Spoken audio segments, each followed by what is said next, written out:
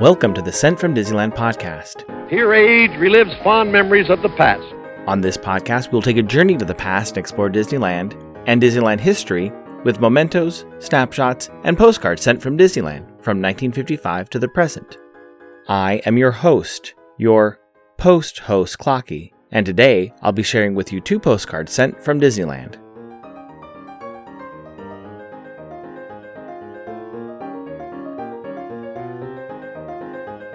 The front of our first postcard has the elephants in their bathing pool. One of them has been pointed out with 3 penned arrows. On the back it reads, Elephant Pool. Playful elephants squirt water at each other in the elephant bathing pool, part of the many delightful surprises awaiting travelers on the rivers of adventure in Disneyland. It's postmarked August 30th, 1965, and I assume they visited the park on Sunday, August 29th, when park hours were from 9 a.m. to midnight, and the weather was a high of 83 and a low of 65. It's addressed to a Miss Judy Roberts of Sunnyvale, California. It reads, August 29th. What's new with you, Judy? We decided to come to Disneyland with our cousins, and we're having more fun. These elephants on the front of the card are so real-looking they can be seen on the Jungle Cruise. The one sitting on his bottom with the water coming out of her trunk is Judy, tee-hee, Nancy. The elephant bathing pool was added in 1962, just 3 years before Nancy's visit. The 1962 Jungle Cruise expansion included some of its original scenes being removed. This included 2 rhinos who would charge one another, a couple of giraffes looking over treetops, and some baby rhinos that could be seen going in circles off the banks of the river. The elephant bathing pool, the African Veldt, and the Lost Safari were added when Walt Disney asked Imagineer Marc Davis to enhance the Jungle Cruise. Marc Davis was most likely the inspiration for the change in the Jungle Cruise script. On opening day, the Jungle Cruise skippers were given a script that resembled a wildlife lecture. There were a few skippers who would add some humor and go off script, but with the addition of the humorous scenes, the skippers were given a little more freedom and could crack jokes along the river.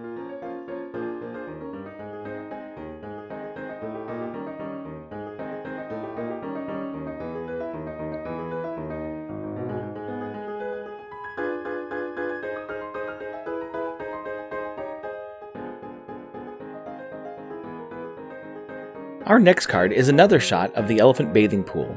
On the back it reads, Elephant Pool. Playful elephants squirt water at each other in the elephant bathing pool, part of the many delightful surprises awaiting travelers on the rivers of adventure in Disneyland.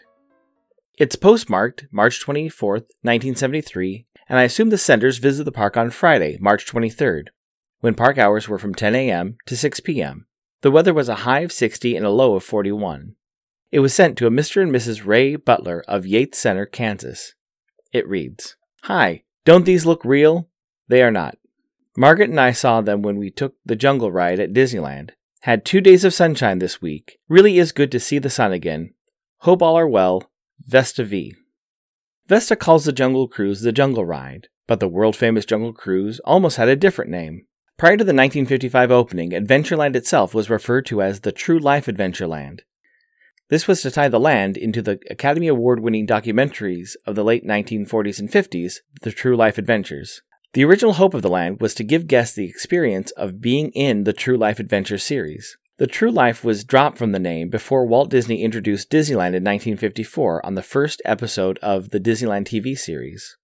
Similarly, the Jungle Cruise had a different name. On original signage and some poster art, the Jungle Cruise was known as the Tropical Rivers of the World, and then the Jungle Rivers of the World. I assume this was meant to mirror the Rivers of America in Frontierland, so that the park would have the Rivers of America and the Rivers of the World. Maybe in the future there would have been the Rivers of Tomorrow.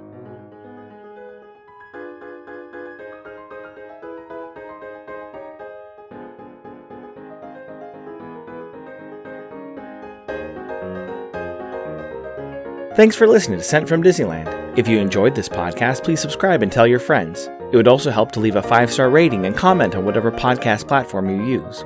If you'd like to support the show financially, please check out our Patreon page at patreon.com/sentfromdisneyland. Special thanks to our e-ticket patron, Tania, our C-ticket patron, Debbie Weinstein, and a special shout out to Random Olive, the first patron to this podcast, and to the A-Ticket patrons, Elise Sharp, Zealot Infinity, Claire Voigtlander, Alexis Robles, and Maggie and Henry Byers. You can find me on Instagram and Facebook at Sent From Disneyland, or on Twitter at Sent From Disney.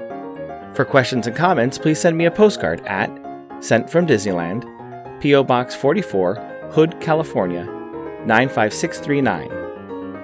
This podcast is not affiliated with Disney, the United States Postal Service, or any post office or Disney properties. Opinions expressed on this podcast belong to its hosts and the guest of the Sent from Disneyland podcast.